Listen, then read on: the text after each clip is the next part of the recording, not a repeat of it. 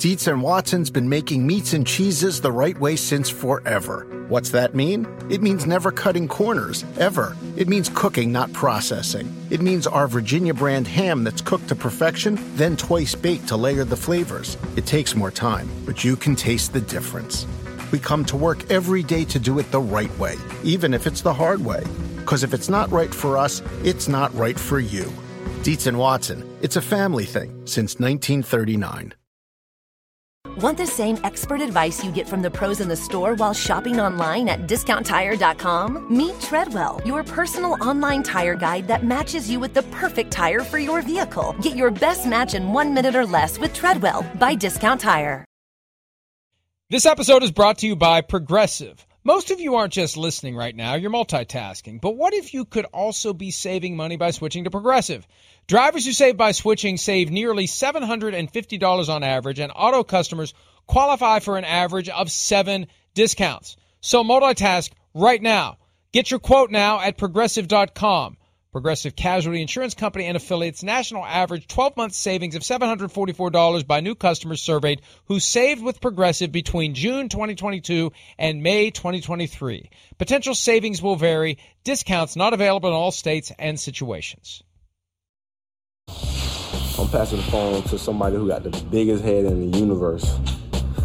I'm passing the phone to the man with the most jewelry on the team.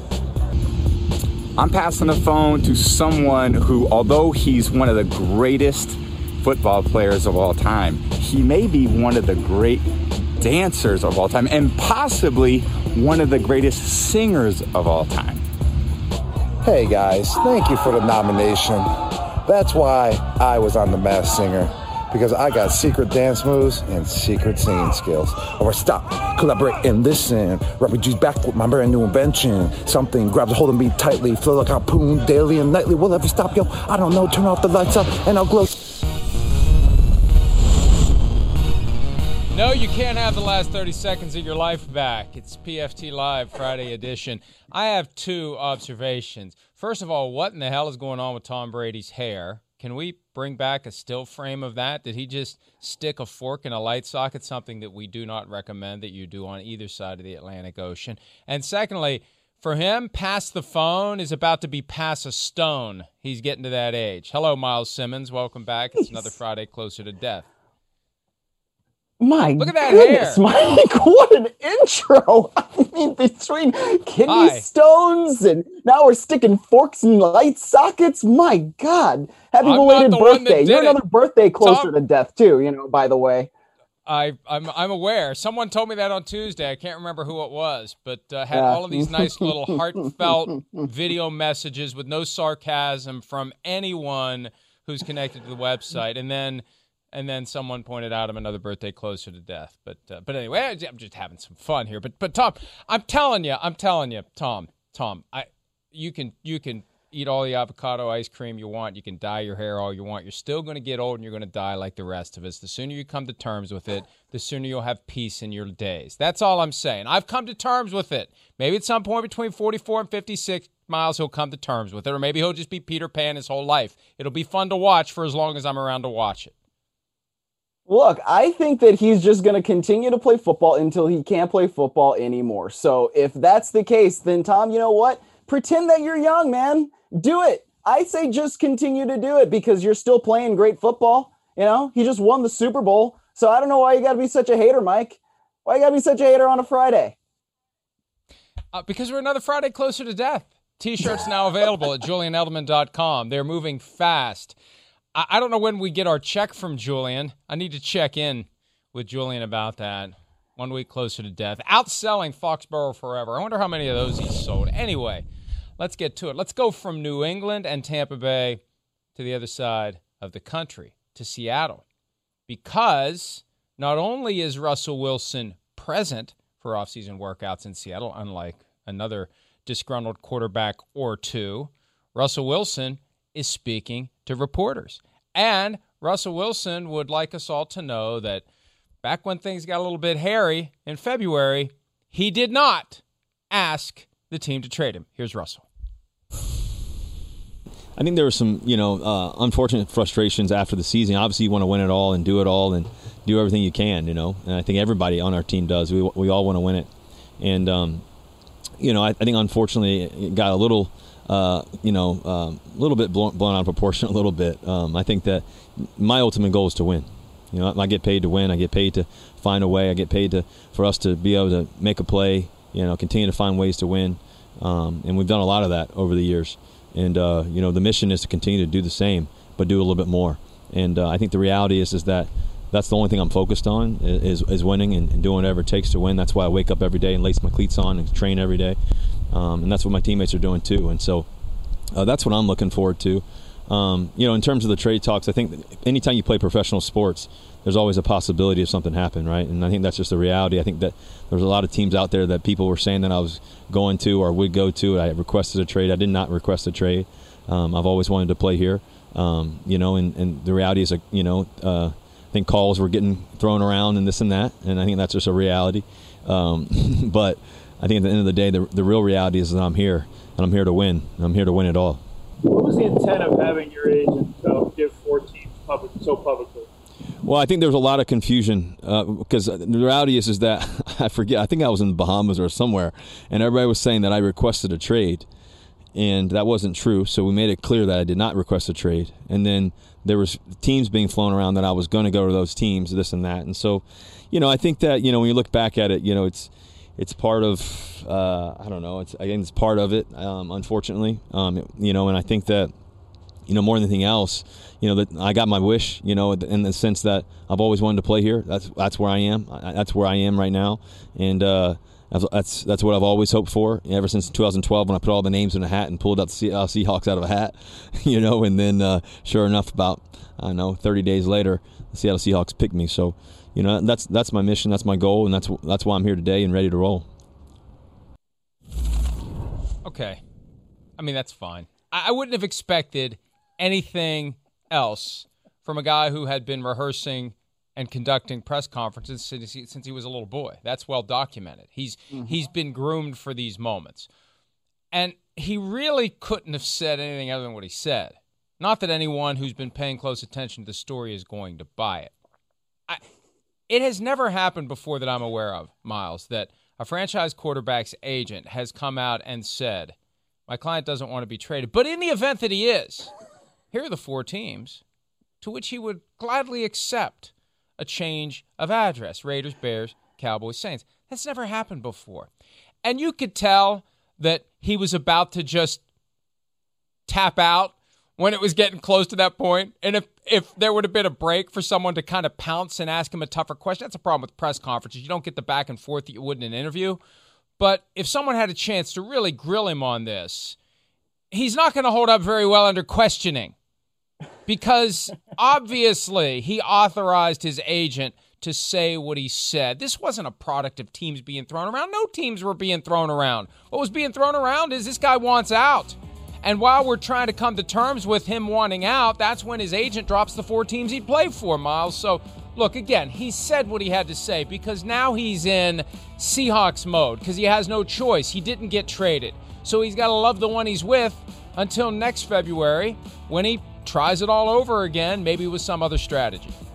Yes, there is a rose and a fisted glove, and the eagle flies with the dove, and that's why he's got to be able to just say, I love the Seahawks, man, and I have always wanted to be here. And that is just the beautiful thing I think about this, is that when you have Russell Wilson, and when he starts talking, he just... like you said, he's been rehearsing how to be in press conferences since he was a little kid. And that just makes him the robot of all of the robots. But you can't tell me that things got blown out of proportion when your agent was the one who released the list of 4 teams that you would be traded to in the event that you had actually requested a trade. So I don't know that anybody was actually saying that Russell Wilson had requested a trade. At least the way I recall things going on back in February when all this stuff started coming out. I just feel like it was more one day, we had heard after he went on the Dan Patrick Show and all of that different stuff that if he was going to be traded, then these are the 4 teams that he would want to go to. And I don't recall ever hearing something like that either, especially when It's a franchise quarterback who was just in the postseason. And I mean, they did pretty well that year, right? They won the division. Did they win that playoff game against the Los Angeles Rams at home? No, they did not. But I think Russell Wilson is still in a position where it's like, wow, he would get traded to these 4 teams. That's a big, big deal. And you can't say that that's blown out of proportion. It's not. I didn't ask for a trade because I didn't have to ask for a trade, because my discontent was well documented by virtue of the things I said into a microphone with Dan Patrick. That was all contrived, engineered, manufactured. That played out exactly the way that Russell Wilson and his agent Mark Rodgers wanted it to play out. Wilson pulled the pin himself on live radio and TV. You don't need to go knock on Pete Carroll's door after that. You've made your discontent known, not to mention how miserable he looked sitting in the luxury suite with his wife and the commissioner watching Tom Brady and Patrick Mahomes play in the game that Russell wants to play in every single year. Got to win, got to win, got to win, got to win. I don't know that you and I have had this conversation, but I really continue to be fascinated by the disconnect between telling little kids, why do you got to win all the time? Let somebody else have a turn. And admiring adults who are obsessed with winning. It can only be winning. All I can do is win. I have to win. I'm here to win. I got to win. It's not how you play the game. It's how you win the game. But regardless, it torments him. This is a guy who wants to be regarded as the greatest of all time. And maybe if he was with the right team, he'd be on that path. That's what he believes. He believes he's Patrick Mahomes stuck in a team that wants him to be Jim Zorn. And that's where the pressure is. That's why this isn't going away. Unless Shane Waldron, the new offensive coordinator, Miles, turns this guy into Patrick Mahomes, it's not going away. No, it's not. And, I think the interesting thing that we all know is that Pete Carroll wants to win these games by running the ball, controlling the game, and playing really, really good defense. That's who Pete Carroll is. That's who they've been the entire time that Pete Carroll has been there. And the one time they didn't was, last year when we started talking about let Russ cook. And it worked for a while up until it didn't. And then at that point, Pete Carroll reverted to who he is at his core, which is we're going to run the ball, we're going to control the game, we're going to control the clock, and we're going to try to play as good a defense as we possibly can. That's how they won the division last year. That's how they've been successful for however long it's been that Pete Carroll and Russell Wilson have been together. I mean, it's almost been a decade of success that they've had, right? So when you're looking at it from that perspective, I understand why Pete Carroll wants to do the things that he wants to do, but I do also understand Russell Wilson, who feels like, man, I am very good. Everybody around this league regards me as one of the top quarterbacks in this league. I want to be able to play in a situation where I can win championships, and then my legacy is such that I am thought of as one of the greatest of all time. And anybody who thinks that players don't think about their legacy are sorely mistaken, because of course they do. I mean, like you just said, Mike, like everybody thinks about winning. That's how they do this. That's how driven they are. That's why they're successful. So of course he's going to be thinking about how are they going to think about me once I'm out of this game. Tom Brady's got 7. Patrick Mahomes has 1. Aaron Rodgers has 1. Russell Wilson has 1. Russell Wilson wants more than 1. He wants all of them.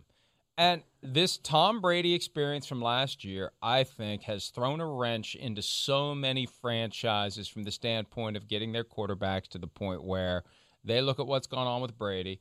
They say, I'm better than that guy. I can throw it farther. I can run faster.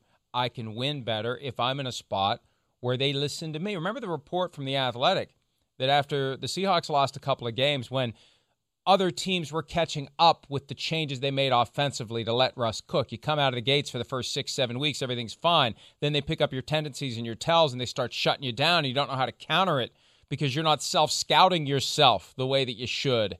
He comes in with some ideas in advance of the Thursday night game against the Cardinals, and they basically politely tell him, get the hell out of here. Or not politely, but you just work here. That's what this all comes back to. The you just work here attitude. That's the attitude that's been directed to Aaron Rodgers. That's the attitude that's been directed to Russell Wilson. That's not the attitude that's been directed to Tom Brady. That's the core of this. And that's why Russell is let me conjugate properly, is now accepting of his situation, was in February trying to find an escape route. And one of the ways that he made his discontent clear was in expressing dissatisfaction about the number of sacks that he takes. He was asked yesterday about whether that has necessitated any type of heartfelt conversations with the men charged with the task of blocking for him. Here's the question he was asked and his answer. With the comments you made about the offensive line and being frustrated with getting hit, some people have taken that as maybe criticism of the offensive line. Do you feel like that's anything you would need to sort of clear up within the offensive line, or do you feel like, did you mean that as sort of a direct criticism of the offensive line in general? Not at all about the offensive line. I think that I also mentioned that, the reality is that I can do better too. I think that's we're all trying to find ways to win. We're all trying to find ways to be better. And I think that listen, Dwayne Brown's one of my closest friends, man. And that guy's everything to me. I think about D. Lou and what a player he was last year. He's going into his second year. I think about a guy like Posick, who's been tremendous up front and how smart he's been. I'm excited about Gabe Jackson. He's been amazing in the Zoom calls. He's been amazing in his approach, how tough he is. I've watched a lot of film of him, and just how good he's been. And then obviously Shell over there at right tackle, and we've got a lot of other guys that can play too as well. So I think that, I think about, a guy like Kyle who stepped in to play center for us in a big game last year against the Rams and, played injured and played dinged up and all that. I love my teammates. The reality is that, guys, I think about guys like Bobby Wagner, a guy I've played, this is going to be my 10th year with him, how special he is and how special our bond is. I think about a guy like DK Metcalf, he's like my little brother, Tyler Lockett, who's, one of the most, unbelievable people you could ever meet, but also talented guys you could play with. I think about the hard work Freddie Swain's put in, Chris Carson. I think about, our, Jamal Adams and how amazing he's been, addition to our team, obviously Diggs and other guys as well. And, so for me, playing on this team means a lot to me. Winning means everything to me. And I think that's the heart of hearts of, and everybody on my team and everybody in our team in the locker room, they all know that about me, is that I'm going to do whatever it takes to win and try to find a way to win every play, every moment, every second. And, that's just in my blood. I like how he looked away to make sure no one from his team was sneaking up on him. As they were listening to that. Look, hey, I love Russell Wilson. I do. I think he's a great quarterback. And I understand why he says what he says. I get it, right? He's saying what he thinks he has to say. Whether he truly believes it or not, it's a different issue. He's saying what he thinks he has to say. And we always knew there was going to be a reckoning when he said what he said back in February. We knew there was going to be a cleanup on aisle 5 at some point. And the mop and the bucket were going to be out. And I just think it was funny that he starts off, rattling off the names. Like, hey, guys, hey, I said all of your names. How can you be mad at me? I said all your names. And then while he was at it, he just started throwing out every other name he could think of on the team, because if he said enough names, maybe by the time he stopped talking, the reporters would forget what the topic was. I think it's brilliant, Miles. Oh, yeah. Oh, man, I love all my guys up front. Gabe Jackson just got here. See, I know your name too, my guy. But look, at the defensive side, we've got Bobby Wagner. Oh, my goodness, Jamal Adams. I love this guy too. I mean, I wish I had started counting all of the names that he just started saying when he was doing that, because that was it reminds me of a couple years ago when the Rams were in the playoffs and Sean McVay started rattling off all those names. I think actually that was before the playoffs when he was talking about the Bears. Against the Bears. Oh, yeah, they've got, yes, yeah. They've got all these guys on defense, and I know every single starter. Don't get me started that a head coach who's an offensive expert happens to know the name of all starters on the defense he's about to play that weekend. And everyone was amazed. Yeah. He knows all their names. Whoa, no, shh. Almost got myself in trouble. No, whoa. Crap, he does. Whoa, yeah, exactly. Yeah, no bleep, right? Yeah, exactly. He should know the names. That's exactly what they're trying to do. They're trying to attack those guys. But yeah, I mean, Wilson, I think you're right. He knows exactly what he has to say, so he then goes out there and he says it. But when you look at what he said on the Dan Patrick Show, he said, we have to get better up front.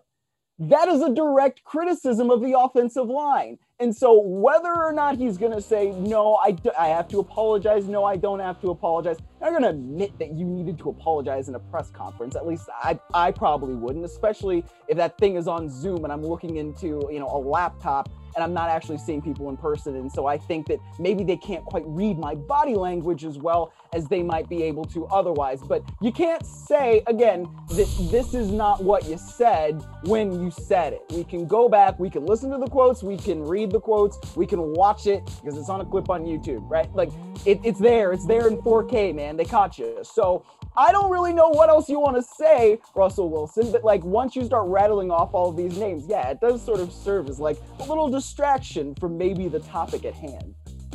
There was a time, Miles, back when you were probably collecting Cleveland Browns football cards and picking out the Ravens cards and throwing them into the fireplace, where Peyton Manning, after a playoff loss, said, I'm trying to be a good teammate here. Let's just say we had problems in pass protection and got killed for it, destroyed for it.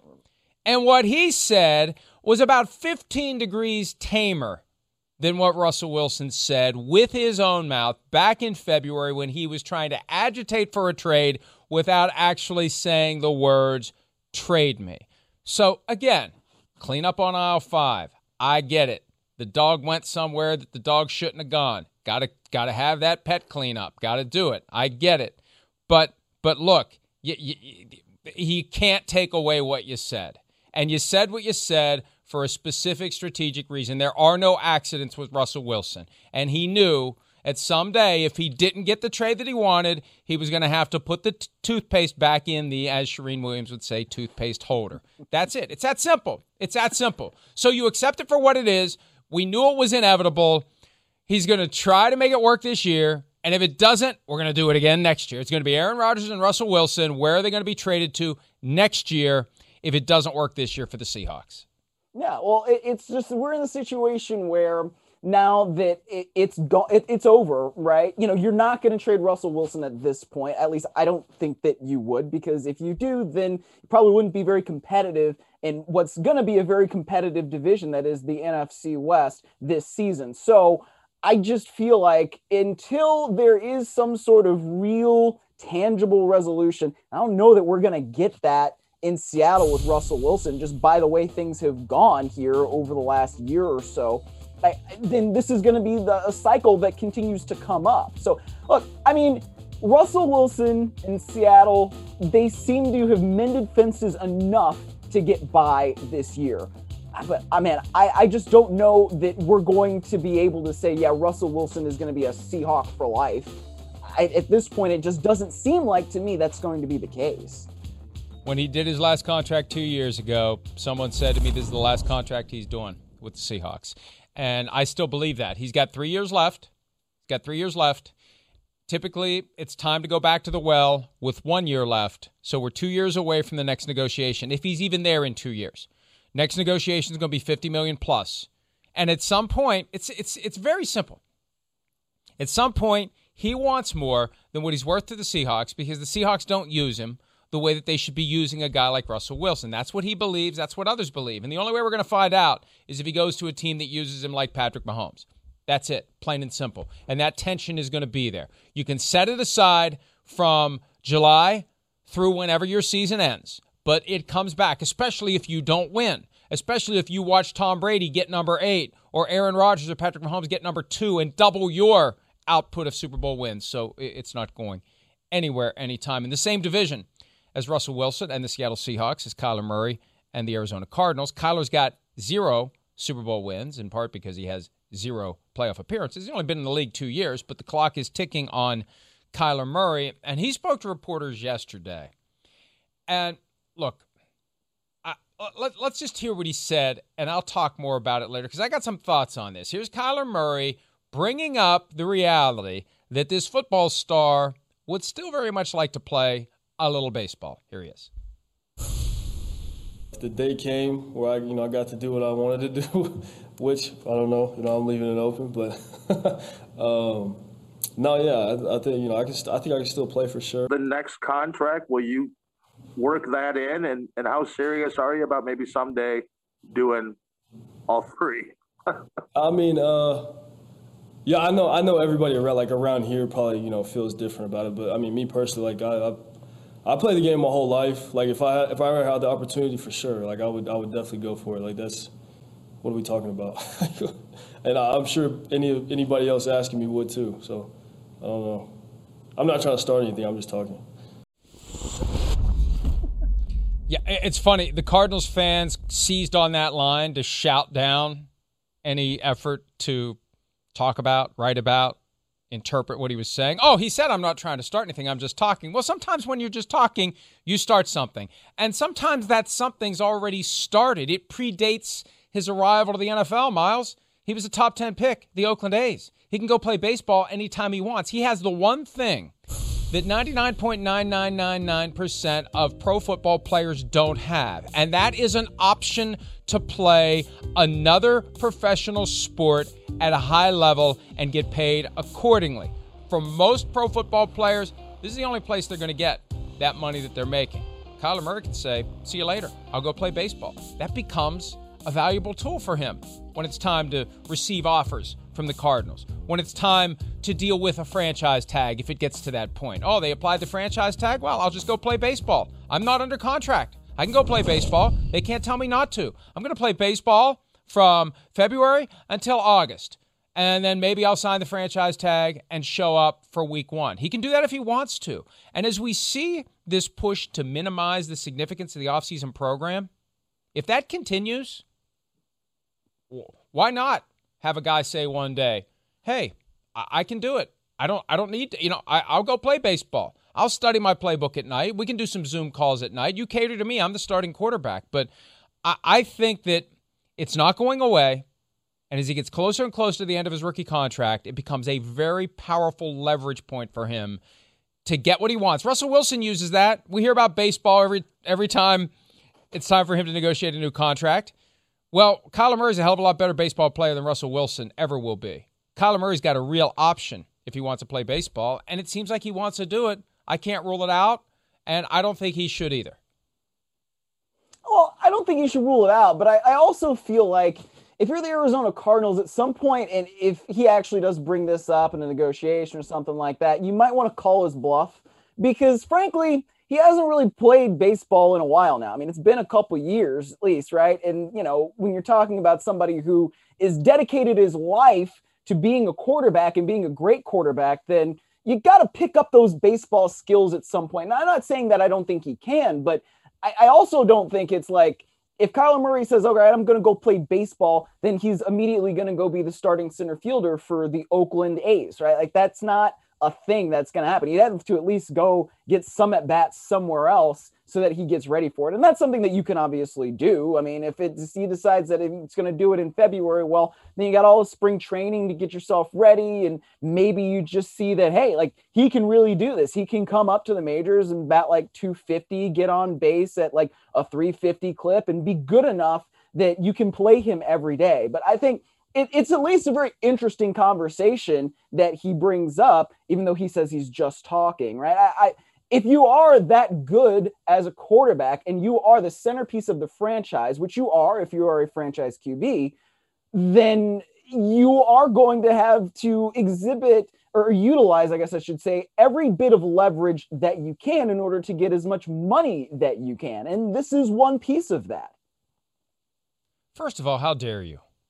How dare you? How dare you underestimate the ability of a baseball player to pick it up later in life and nearly get to the major leagues? How dare you overlook the fact that we recently had a guy who hadn't played baseball since high school, who had a dream. He indulged that dream, and he made his way through the New York Mets farm system based solely on merit and nothing else, from Class A to AA to AAA, on the verge of making it to the show, Miles. He was there, and he decided it was time to retire. He decided he had other things that he wanted to do. How dare you think that Kyler Murray couldn't do the same thing? I didn't say I didn't think he could do it. I just think that it wouldn't be as immediate. And like, if you want to play baseball that badly, I mean, maybe Kyler Murray could go and play baseball, and then he comes back and he says, actually, I want to be a tight end for the Jacksonville Jaguars. Yeah, that would be a real story there, wouldn't it? Listen, hey, it's a lot easier to beat the linebackers when you're a tight end if you can actually run through their legs. So he could be very effective at the tight end position. Look, I just think that he has in his arsenal when it's time to negotiate something that others don't, and it's real. And you know what makes it even more persuasive? I don't think it's leverage. I think he wants to do it. He really wants to do it. He wants to show he can do it. Deion Sanders did it. Brian Jordan did it until he picked baseball over football. And look, Miles, I'm a football guy through and through. But I've always said, if you got the skills to play baseball or basketball instead, you should. Because your body's going to come out of it a hell of a lot less mangled, especially if it's baseball. You're going to play longer. Jeff Samardzija, he was a Notre Dame receiver regarded as a first-round prospect, 2007. He chose baseball instead. Calvin Johnson played football. Same draft year, 2007. Samardzija played longer and made more than Calvin Johnson. Because they've got those guaranteed contracts. Yeah, if you are a top-tier baseball player, you're looking at a guaranteed $300 million contract at this point, if not more than that, right? I mean, Francisco Lindor, I think, just got over $300 million for the Mets, and like he's finally starting to hit, but before that, he was batting like 190 something. So like you can make a lot of really good money if you are a baseball player, right? And I think that from that standpoint, yeah, if you have those skills to be a top tier guy, which Kyler Murray does because he was a top 10 pick in baseball, then yeah, it's something that you should definitely consider. But I think it would be really cool if, the A's traded the Kyler Murray rights to the Arizona Diamondbacks. And then like maybe one day you see that Kyler Murray is doing stuff in OTAs or mini camp, and then he gets in his car and he drives down to whatever they call the Diamondbacks field now, Chase Field or whatever it is, and then he gets out and then he like goes and starts in center field because he's a two-sport athlete. Like, that's fun. I was back in 1992 when you were a year old. There he is. Oh, come on, one more try. Come on, fall down, go boom. I was at the game when Deion Sanders showed up and played for the Braves after playing earlier that day in the NFL. So, and that's one last point on this. Bo Jackson played for the Royals the full season and then showed up with the Raiders after baseball was done. There's enough overlap where you got to be fully committed to one or the other. One or the other's got to take precedence. One's got to be rock, paper, scissors over the other. And if you're a quarterback, it's kind of hard to show up in mid-October and say, hey, here I am. Let's go. You ready? Let's go. So it would have to be baseball willing to take him on a part-time basis and have him disappear just as the season is, reaching the stretch run. I don't know how interested a baseball team would be in that, Miles. Oh, if they're terrible, right? If you're going to go 50 and 100 and whatever. So the Mets. Yeah, exactly. The Mets could have them, The Diamondbacks, I don't think are they good? I actually don't know. I think the Giants were in first place the last time I checked. The Mets are good. The Mets apparently are good now. For the first time in 50 years, the Mets are good. Sorry, I haven't paid attention. Talk. I hope you guys weren't, expecting us to really know all that much about baseball, because clearly we don't. And it's playoff basketball time, so baseball is like way down on my priority list. I'm going to watch the Lakers tonight. I'm all over the playoff basketball. Yeah.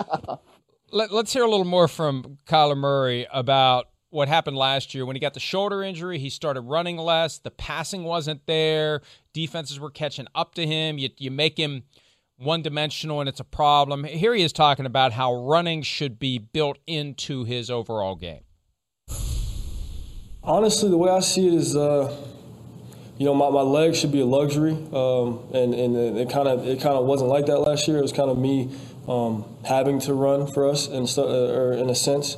And once I was my shoulder was banged up or whatever, and I wasn't trying to put myself out there and take those hits and stuff like that. We kind of took a lull, hit a lull, and honestly I think it was good for us. I think it was a lesson for us that. We can't be one-dimensional. We just got to be better in all areas, all aspects of the game, and do the little things right. Because like I said, I told you last year, we started off hot, and towards the end, we kind of just we were losing games we shouldn't have lost, and I think that's a sign of inconsistency and not doing everything right on and off the field. So, like I said, it's a lesson for us, and I think we'll be better for it. They were 6-3 after the Hail Murray. game, before. Let me try that again. They were 6-3 as of the Hail Murray game. After that, they were 2-5. The shoulder injury, which happened at some point before that, it got worse. They had the short week, the game against the Seahawks. He was obviously injured in that game. And that hampered him the rest of the way. And the running wasn't there because you didn't want to bang up the shoulder. You take away the running, it's easier to defend the passing. That's one of the things that helps you pass the ball. The threat of the run maybe causes the defensive backs to be peeking back, the linebackers to be ready to go chase him. And you got to be able to do both if you're Kyler Murray. And I agree the running should be a luxury, but the threat of the run is what's going to help you as a quarterback. You take that off the table, Miles, he's a lot easier to defend. Absolutely, because when you're talking about Kyler Murray and why he was the first overall pick, it's because he has the ability to run, and he is so fast that he can outrun so many defenders on the field, and he does a really good job of it. But I think, him saying, I want to be a pass-first guy, my legs should be a luxury, that makes a lot of sense, just based on the way offenses are constructed. As a quarterback, you really probably should be pass first. That's just the way things should work. And then if things break down, if you have to run, then run. And because Kyler Murray's so fast and he's got that innate ability, he can evade guys, he can get first downs, he can get you touchdowns. But I agree with what he's saying, that the legs should be a luxury. And when you've got somebody like DeAndre Hopkins as well, and they've got some other guys too, they just signed AJ Green, they got Christian Kirk, Andy Isabella. Isabella's a really fast guy. But when you've got somebody like DeAndre Hopkins, who I believe is the best receiver in football, then take advantage of that. Throw the ball to him, find ways to get him open. And if you can do that, then you're going to be better off as a team. And especially in a division that's as hard as the NFC West, that's probably their best path, not just to victory, but to a potential wild card spot in the playoffs. And then you have playoff success that way too. They had all those years in the NFC East, and now the NFC East is horrible, and they would be arguably the best team if they were back in the NFC East. Now they're in one of the toughest divisions in football, and even if they were improved this year, they still may end up in last place. And I love watching Kyler Murray play, and they do have the weapons. He pointed that out yesterday. They used a second-round pick on receiver Rondell Moore out of Purdue. They've added A.J. Green. Larry Fitzgerald, this is the strangest retirement I've ever seen. No, he hasn't said a word. It's June. He hasn't said anything about his future. There's no room for him on the Cardinals depth chart, barring an injury. But they've got the weapons. I love watching Kyler Murray play. He's got to stay healthy. He's usually very good at avoiding hits. He's got to be even better than that this year if they want to get to where they need to be. We'll stay in the NFC West when we return, because yesterday Rams coach Sean McVay took a shot at former quarterback Jared Goff, unless, of course, he didn't. We'll discuss that next here on Pro Football Talk Live.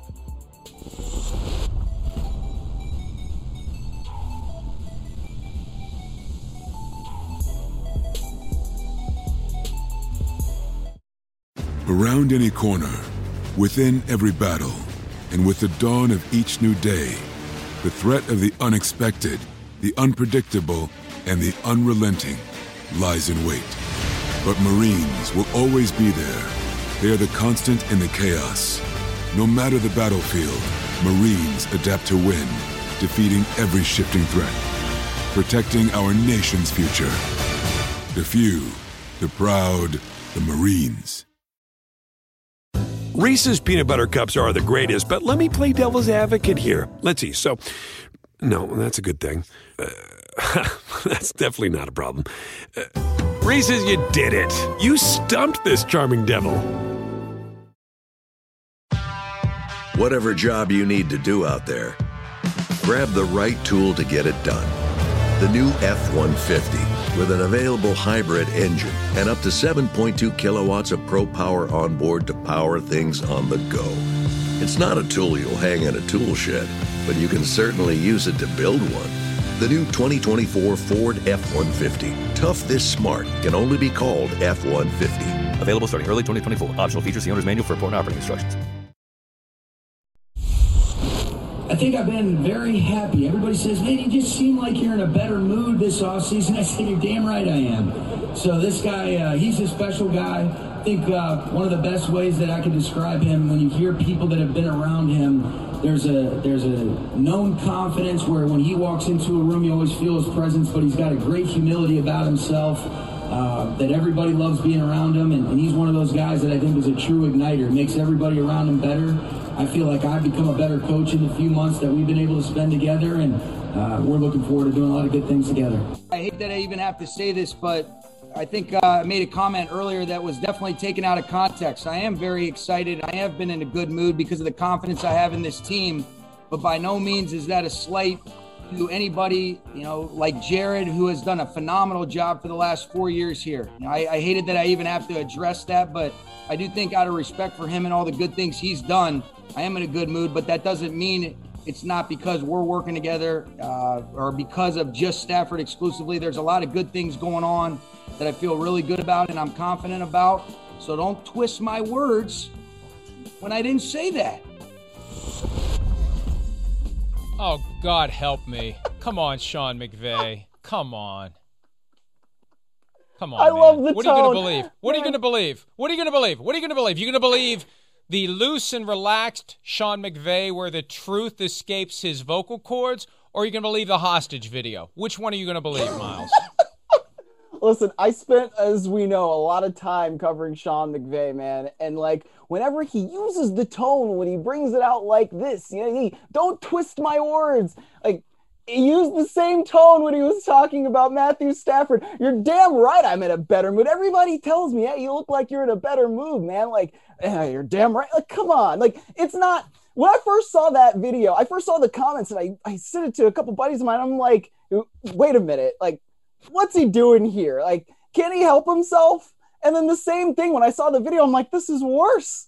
If you're Jared Goff and you see that, you're like, come on, man. Why you got to do something like that? And it's not really taking his words out of context. It's frankly not. No. It's just not. No. Because no. Everybody knows what how happens. he felt about Jared Goff at the end there. We all know. People think that if you take a quote out of a broader comment, you've taken it out of context. Not if that quote meshes with the meaning of the broader statement. There's nothing in what he said that was out of context. It was accurate. It was his feelings. And, I'm even more miffed that Sean McVay would do this than a player. It's one thing for a player to do it because a player's not there to be a wordsmith. Coaches are communicators. You got to be able to make your point. And if you make your point in a clumsy way that comes off as a slap at the guy who was the quarterback when you weren't in a good mood, if you do that, that's on you as a coach. You failed to communicate. Don't blame anyone else. Don't blame us. That's on you. Apologize to Jared Goff. Don't blame the media for taking the comment out of context. You're going to lose me there immediately when you try to play those games because we're not dumb, Coach. You may think we're dumb. You may think it's enough just to say our name when you're given the answer and we're going to be won over. That's not how this game works, bro. You got to be straight with us. You got to be honest with us. And that hostage video from yesterday, I look at that and I say, you know what? He really is John Gruden, Miles. I don't mean that in a good way. He's John Gruden. I don't mean that in a good way. I know. But I knew that you didn't mean it in a good way. Maybe the audience did. Look, I think it's interesting because there was a period of time where Sean McVay was inextricably linked to Jared Goff, and he wanted it that way. I mean, that was something that he talked about in the summer of 2019 when he got his contract extension. He said he wanted to be tied to Jared Goff, for as long as those two were together, for as long as he was there, as a coach, right? That was his thing. And so we all know that relationship crumbled over the last 2 years, in part because Jared Goff couldn't stop turning the ball over. Right? That was something that he talked about in the season. Our quarterback has to take better care of the football. Then after that playoff loss in Green Bay, Jared Goff is our quarterback right now. You get Les Snead saying he's our quarterback for this moment. And then Jared Goff is gone. And then you bring in Matthew Stafford because you believe that's the guy who can help you win the Super Bowl. So you can play it off as if you're saying, yes, I'm in a better mood because this guy's my quarterback. But the question that he got asked there was basically, what do you think of Matthew Stafford? And then you're saying, everybody says you look like you're in a better mood. There's only one way to interpret that quote. It's not that it's taken out of context. We have the larger context because everybody knows what happened. So there's only one way to interpret it. And I know that you don't want it to be interpreted that way. And it might not have, you might not have even thought that that's where you were going with it as it came out of your mouth. But as people who know the entire context of what this is, when you say something like that, there's only one way to interpret it, and that's the way we have to go with it. I don't know what else to say. Almost 2 years ago to the day. What is today? Today's the 11th. 2 years ago to the day. Posted this at PFT. Quote from Sean McVay. Any of the things or narratives that are out there, Jared Goff, as long as I'm fortunate enough to be in this role, hopefully this guy's stuck with me for a long time. He's an outstanding leader.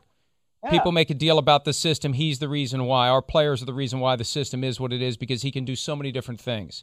And really, when you just look at the confidence we have in him, taking steps from year one in the system to year two, and just thinking back last year how confident he was. And now I think it's even that much more this year. He's got true ownership, great ability to communicate with his teammates, yada, yada. That was 2 years ago today. And, yeah, you're in a better mood now that he's gone. It's fine. It's fine. Why are you afraid to admit the obvious? And you're right, Miles. When you're asked about Matthew Stafford and you're the head coach and you lead it that way, again, this gets back to the ability to communicate or not that a coach truly has. He took it there. Don't blame us when you took it there. That's the bottom line as I see it, Miles. Yeah, and you can't blame the media for interpreting your words as something like the way that they were interpreted. Because, like I said, we all know what happened. We all know that he was very disappointed in what Jared Goff had been putting out there the last 2 years. So if you're in a better mood because Matthew Stafford's your quarterback, yeah, you should be in a better mood. I mean, I would probably be in a better mood too if I thought that my team was a quarterback away, and then we went out and then we got that quarterback that I think is going to not just take us to the playoff level, help us win a playoff game, and get our scoring level back to the top 2, top 3 level that it was in 2017 and 2018 before, everybody seemed to figure Jared Goff out and what defenses he could or could not read or what throws he was or wasn't capable of making.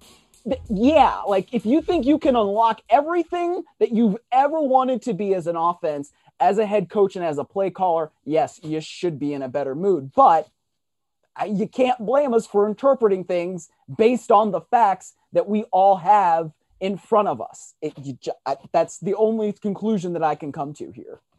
I got another trip down memory lane for you. This is bringing back all sorts of stuff from a couple of years ago, and I've been vindicated, so I'm even happier to share this with you. I remember when you were writing this that I was stuff, wrong Mike. about. Listen, because I reacted, Miles, to the quotes from Sean McVay, which were made before Jared Goff got his second contract. I know. By saying these things, you're driving up his price. His agent is going to print it off, laminate it, and slap it down on the table when it's time to negotiate. You're saying all these that's one of the first things I learned in this business, getting to know general managers, executives, coaches. You don't praise your guy publicly until after he gets his contract because they're going to jam it down your throat when you do. So, Fred Rogan, who was with the NBC LA affiliate at the time, I frankly don't know if he still is. I guess he is. Okay, he called me out for saying they shouldn't pay Jared Goff. They shouldn't pay Jared Goff. They should wait and see. He's got 3 years in, 2 years left, missed a championship throw in the Super Bowl. It's McVay's system. Why are you going to pay him $35 million a year? It doesn't make any sense to me. Here's Rogan to Goff 2 years ago tomorrow. I don't know how often you check online and care what the pundits say. One of them suggested that the thing about Jared Goff is there will be a point in time where you're just going to get rid of him because you're going to bring somebody in who's younger, who will be your kind of guy. Now, to me, I thought that was insane because you've developed Goff into one of the top quarterbacks in the game. That was 2 years ago tomorrow. And you know what? He did bring somebody else in, and he had to tuck a first-round pick into the trade package on top of the 1 and a 3 to get rid of Goff's contract. And I still think they did that, Miles, so Stan Kroenke wouldn't realize they had to give up a first-round pick to get rid of Jared Goff. Well, the only thing you kind of got wrong there was that they were bringing somebody younger. They actually brought in somebody older. And I'll take anybody at this point. I'll take Joe Namath at this point over Jared Goff. Well, I mean, they got somebody who they thought could elevate the offense. But I remember when you were writing that stuff, because at the time I was still working there, and I'm thinking, man, this guy Mike Florio, you shouldn't read that crap from that guy, because what does he know? He doesn't know anything. He's not here and every day. Only in your wildest dreams or nightmares would you actually be working with me. I know. Lo and behold, look where I am today, 2 years later, man. And look who was right. Because it was just funny because, look, the thing about sometimes that what we can do that other people who are in it every day can't do, you see it from this 30,000-foot view, right? And if you're in it every day and you feel like, well, they love Jared Goff. Jared Goff has performed to this level. He's done this. He's done that. They just went to the Super Bowl. You don't necessarily see it from the league perspective where it's like, well, there are probably a bunch of guys around the league who are playing like Jared Goff is playing and could maybe play better in this system. And that is clearly the conclusion that the Rams themselves have come to over the last couple of years, that Jared Goff is not elevating this thing enough so that, you can justify paying him what they're paying him, what they were paying him, and now Detroit's partially paying him now. So, when you go out and you get Matthew Stafford, yeah, it's vindication for you for those things that you wrote 2 years ago, but it's also, you're admitting basically that you made a mistake in paying Jared Goff what you paid him and giving him that contract. And so all these things now from 2 years ago, it's like, man, Florio, I guess, was right. And maybe you should read that crap because you might learn something for later. That is the best endorsement we've ever gotten. And look, here's the thing. I don't mean to pick on Sean McVay, but don't listen. There's a price to be paid when you play that game with the media. Never pick a fight with someone who buys their ink by the truckload. Don't blame us for the thing you said. You said it. Own it. Period. Let's take a break. When we return, a lot's being said about the COVID vaccination. We're going to say a few things about it, and half of you may decide to turn off your TV, but we got to speak truth, and we're going to do it when PFT Live continues right after this. Guys like Mike Florio, don't waste your time reading crap like that.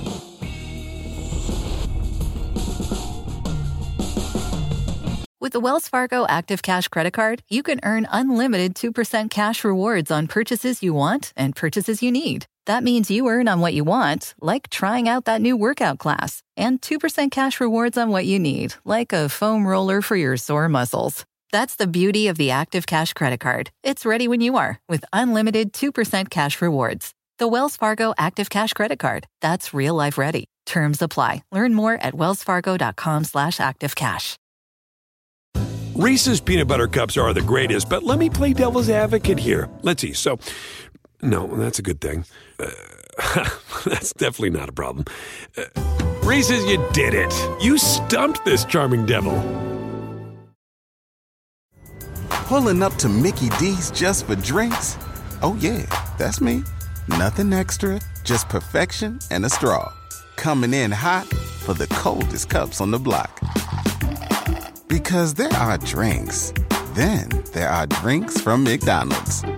Mix things up with any size lemonade or sweet tea for $1.49. Perfect with our classic fries. Price and participation may vary. Cannot be combined with any other offer. Ba-da-ba-ba-ba. I'm not a fan of it. I probably won't get vaccinated until got more facts and all that type of stuff. But no, I'm not a fan of it at all. What is your hesitation with getting the vaccine, if you don't mind me asking? Well, I haven't caught COVID yet, so I don't see me treating COVID until I actually get COVID. They want everybody to be vaccinated to move more freely around the facility and around as with traveling and all that type of stuff. But everybody has their own beliefs and they entitled to their own decision. I haven't been vaccinated yet. There's a ton of different things that go into it. I'm going to evaluate that on my own and, make the best decision that I feel like is, again, the best for myself. Every time I hear that, Miles, my first thought is, what have you evaluated? Why haven't you fully evaluated it yet? This is an issue that's been around for months now. What information have you relied upon? What are the pros? What are the cons? Do you have a sheet like when Walter White was deciding whether or not he was going to kill the guy in his basement? Or I think it was in I think it was in Jesse's basement. Do you have the pros and the cons that you've put on a legal pad? Have you really done the work? Or is this just your way of running out the clock, changing the subject, and you'd rather say, I'm evaluating things instead of, I ain't getting that shot. I don't intend to get it. I'm not going to get it. And when I do evaluate it, I am going to lock on to anything I can find that tells me I shouldn't get it. Well, I mean, you get Montez Sweat saying, I need to find out more information and facts, in the same breath that he's saying, I don't like the fact that they brought in an expert on this to inform me of what the facts are. I don't understand that. I really don't. I'll never understand it. I understand that people are entitled to make their own decisions, and good for them. But at this point, if you don't want the shot, own it. You know, stop saying I'm still evaluating. I'm doing this. I'm doing that. I need to do more research. Everybody in this country has been eligible to receive a vaccine for a month now, at least. Okay? It's free. You can walk into your local Walgreens, Duane Reade, Rite Aid, whatever it is, and get a shot. You can do it at the grocery store. I've been in the grocery store lately where they literally said over the loudspeaker, if you're in the store and you would like to have a COVID vaccine, the Johnson & Johnson and Pfizer shots are available at the pharmacy. Okay? If you're not going to do it, you're not going to do it. But own that. And stop saying that you're evaluating these things, because you're obviously not. Because if you were, then you wouldn't still say you're evaluating it. Because there's been so much information that is readily available to you, and teams are providing it for you. So I don't want to hear anymore, I'm evaluating. Just say you're not going to get it and own it. If you're Sam Darnold, starting quarterback of the Carolina Panthers, you have access to team doctors, league doctors, union doctors, and you could contact the guy who writes the checks, the guy who has been ridiculously successful, the guy who has billions and surely has access to top epidemiologists who would be able to get on the phone, have a conversation with Sam Darnold, answer his questions, put his mind at ease if Sam Darnold really wants that. He doesn't. And this is where it gets very delicate for coaches and others in an organization. We've seen two different approaches, generally. You've got the coaches who are being coaches, like Bruce Arians. He was asked about bringing in a specialist yesterday on the vaccine. He said, I'm the specialist. I don't see any reason to not get vaccinated. And you know Bruce Arians isn't going to hesitate to go into the locker room and say to the guys, get your vaccine. Then you've got Matt Rule, the coach of the Panthers, who says, I don't tell anyone what to do. Matt Rule understands that this can create division in the locker room. Matt Rule understands this can create resentment. You got Ron Rivera bringing in a vaccine expert, and you got Montez Sweat saying publicly, I'm not a fan of that. Not a fan of the vaccine. He's not a fan of bringing in the expert. So this is a tough and delicate situation for coaches. And I think part of what they're hoping guys will do is that as they realize on their own the benefits of being vaccinated, what it means to be vaccinated versus what it means to not be vaccinated, then they'll choose to get vaccinated. Whether it's not having to wear a mask, whether it's being able to leave town during the bye week, something Peter King pointed out a couple of weeks ago in Football Morning in America, or whether it's the simple reality.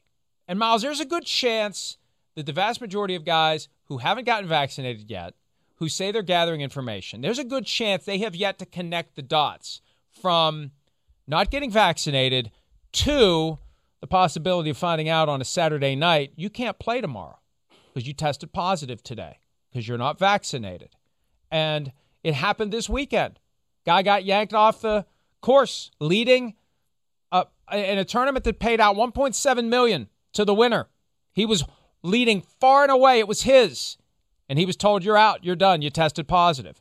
And I don't know how closely guys who are in the bubble follow those things, but I think they're going to start to realize it. And the problem is, if you wait until the season's already started and guys start missing games who aren't vaccinated because they test positive, you know, it's going to take time to get yourself fully vaccinated where you've avoided that risk. But I think you're going to have some regret from some of these guys because you look at what they'll do to get on the field, the things they'll take to get on the field. The vaccination ensures that you're going to be on the field. And I just don't know that many guys have figured that out yet. I don't know why they haven't figured it out yet, Mike. I don't know why. I don't know. And I guess this just stems from what's going on with my life and whatever they it is. Plug their ears and they're not listening. I guess so. But like, what have you been doing for the last, year plus, almost year and a half that we've been going through this? Don't you want to stop going through this? The way to stop going through this is to get the vaccine. There are millions and millions, maybe billions of people around the world who would love to have the same access to this vaccine that we have as a country. Literally, like I said, you can go to any drugstore you want and just get a shot. And people won't do it. And I don't understand it in general in life. I certainly don't understand it in the NFL. I don't get it. And I guess that's just me. But I'm never going to get it. I mean, the second I could get a shot, I wanted that thing in my arm and I got it because I'm tired of this. And I'm very, very grateful I was able to do that, especially as soon as I was able to, because I was living in Ohio. But man, I look at this and Mike, I just don't get it and I'll never get it. I made the argument yesterday that guys who aren't vaccinated, who land on the COVID-19 reserve list this year, should not be paid. Last year, hey, anyone can get it anywhere, any place, anytime. There's no vaccine, no harm, no foul. If you're on the COVID-19 reserve list, you still get your game check. This year, the vaccine's available. The facilities are generally safer than the rest of the community, given the steps taken and given the urging to get guys vaccinated. If you're not vaccinated and you can't play because of it, you don't get paid. Now, D. Smith told reporters yesterday, players will get paid if they're not vaccinated and can't play due to COVID-19, and players can't be cut due to not being vaccinated. And we've heard that time and again. The league hasn't pushed for the permission to factor in vaccination status in deciding whether or not to keep guys. But you know what? Here's a reality. And I think the union knows this, Miles. It's going to be a factor. And coaches and general managers, having learned from the example set by Brandon Beane of the Bills, who said the quiet thing out loud a few weeks back, they're not going to have a paper trail. They're not going to say it. They're going to know who's vaccinated and who isn't. You can't hide that. Guys wearing masks aren't vaccinated. Guys not wearing masks are vaccinated. They're going to have that information. And Montez Sweat and Sam Darnold don't have to worry about it.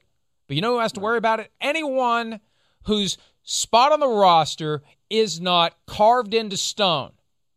Any of those other guys. Beyond the first 25. I'd say once you get beyond the first 25 players on the roster, you're in jeopardy. Well, you know what? If you're not vaccinated, you're in greater jeopardy.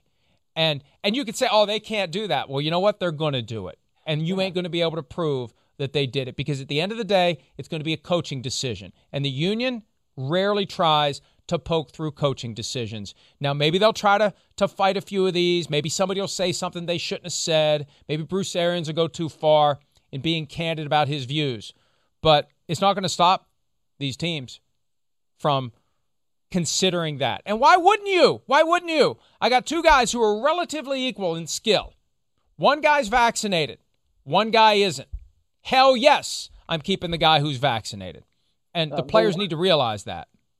Because that guy's going to allow you to move freely about the facility better. He's going to allow you to travel a little bit easier. He's going to be able to do everything he needs to do easier. Whether it's going out on the weekend, going out to dinner, on the bye week, as you were saying earlier, like Peter King pointed out, you get to travel and go where you want because you've gotten this shot. It's a competitive advantage as well. And that's the stuff we were starting to see on these coaching staffs, right? Where they're talking about, well, is the coaching staff vaccinated or not? If you're not vaccinated, then you can't be in the same room as the rest of your players. And that's a competitive disadvantage at that point. So you have to do everything you can in order to win, right? Like that's what these coaches are usually about. And so at this point, is getting vaccinated or not getting vaccinated, it at some point becomes a competitive advantage if you do.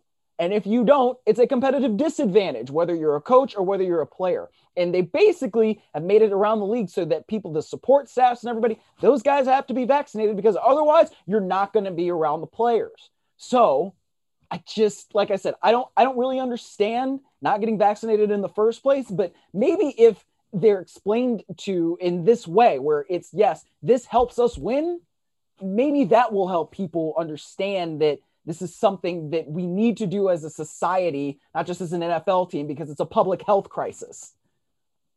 the most common justification given for everything a football team does is that it was in the best interest of the team. It is in the best interest of the team to have as many players vaccinated as possible. It is in the best interest of the team to weed out the guys who aren't vaccinated, all things equal. You got a superstar, you're not going to cut him. Josh Allen doesn't have to worry about being cut if he doesn't get the vaccination. Anybody who isn't Josh Allen, you better be damn sure that you're going to be safe. You better talk to your agent. You better have an objective 30,000-foot assessment of your career, because you may get a surprise come August 31, and you may be on the outside looking in, and it may trace back to you not being vaccinated, especially if there's a chance that, the coach has enough to worry about on Saturday night.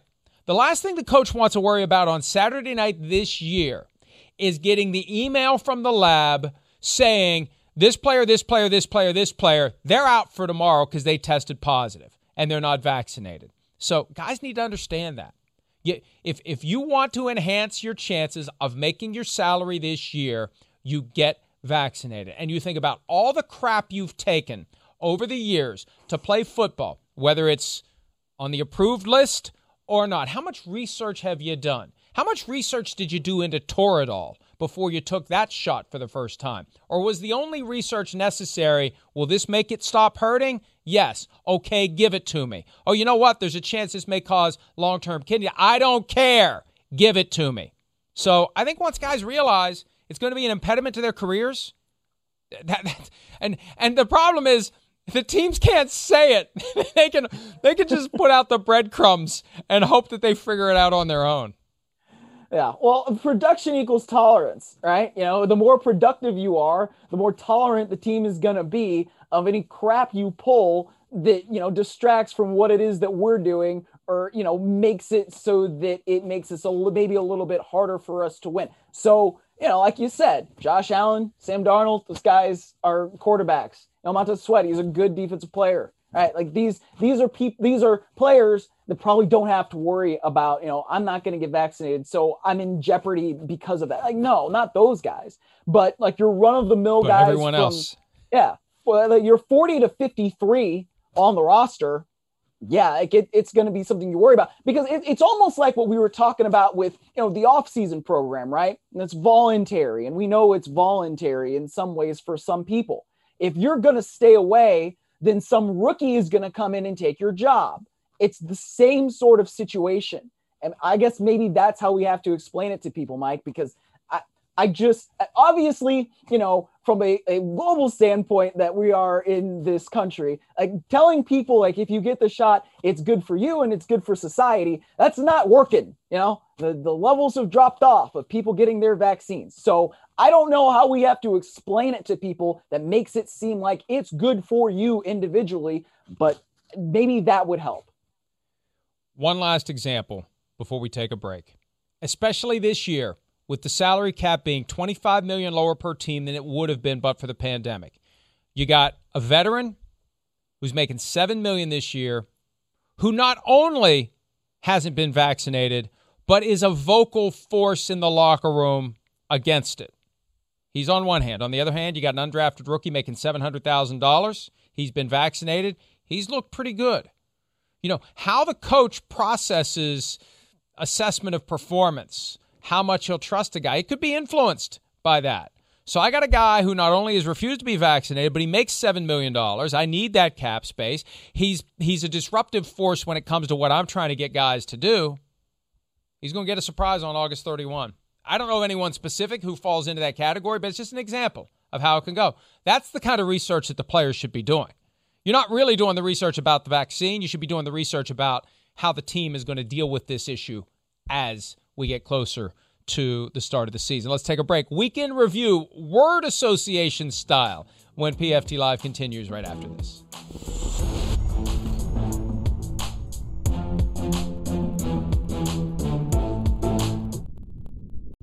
Want the same expert advice you get from the pros in the store while shopping online at DiscountTire.com? Meet Treadwell, your personal online tire guide that matches you with the perfect tire for your vehicle. Get your best match in 1 minute or less with Treadwell by Discount Tire.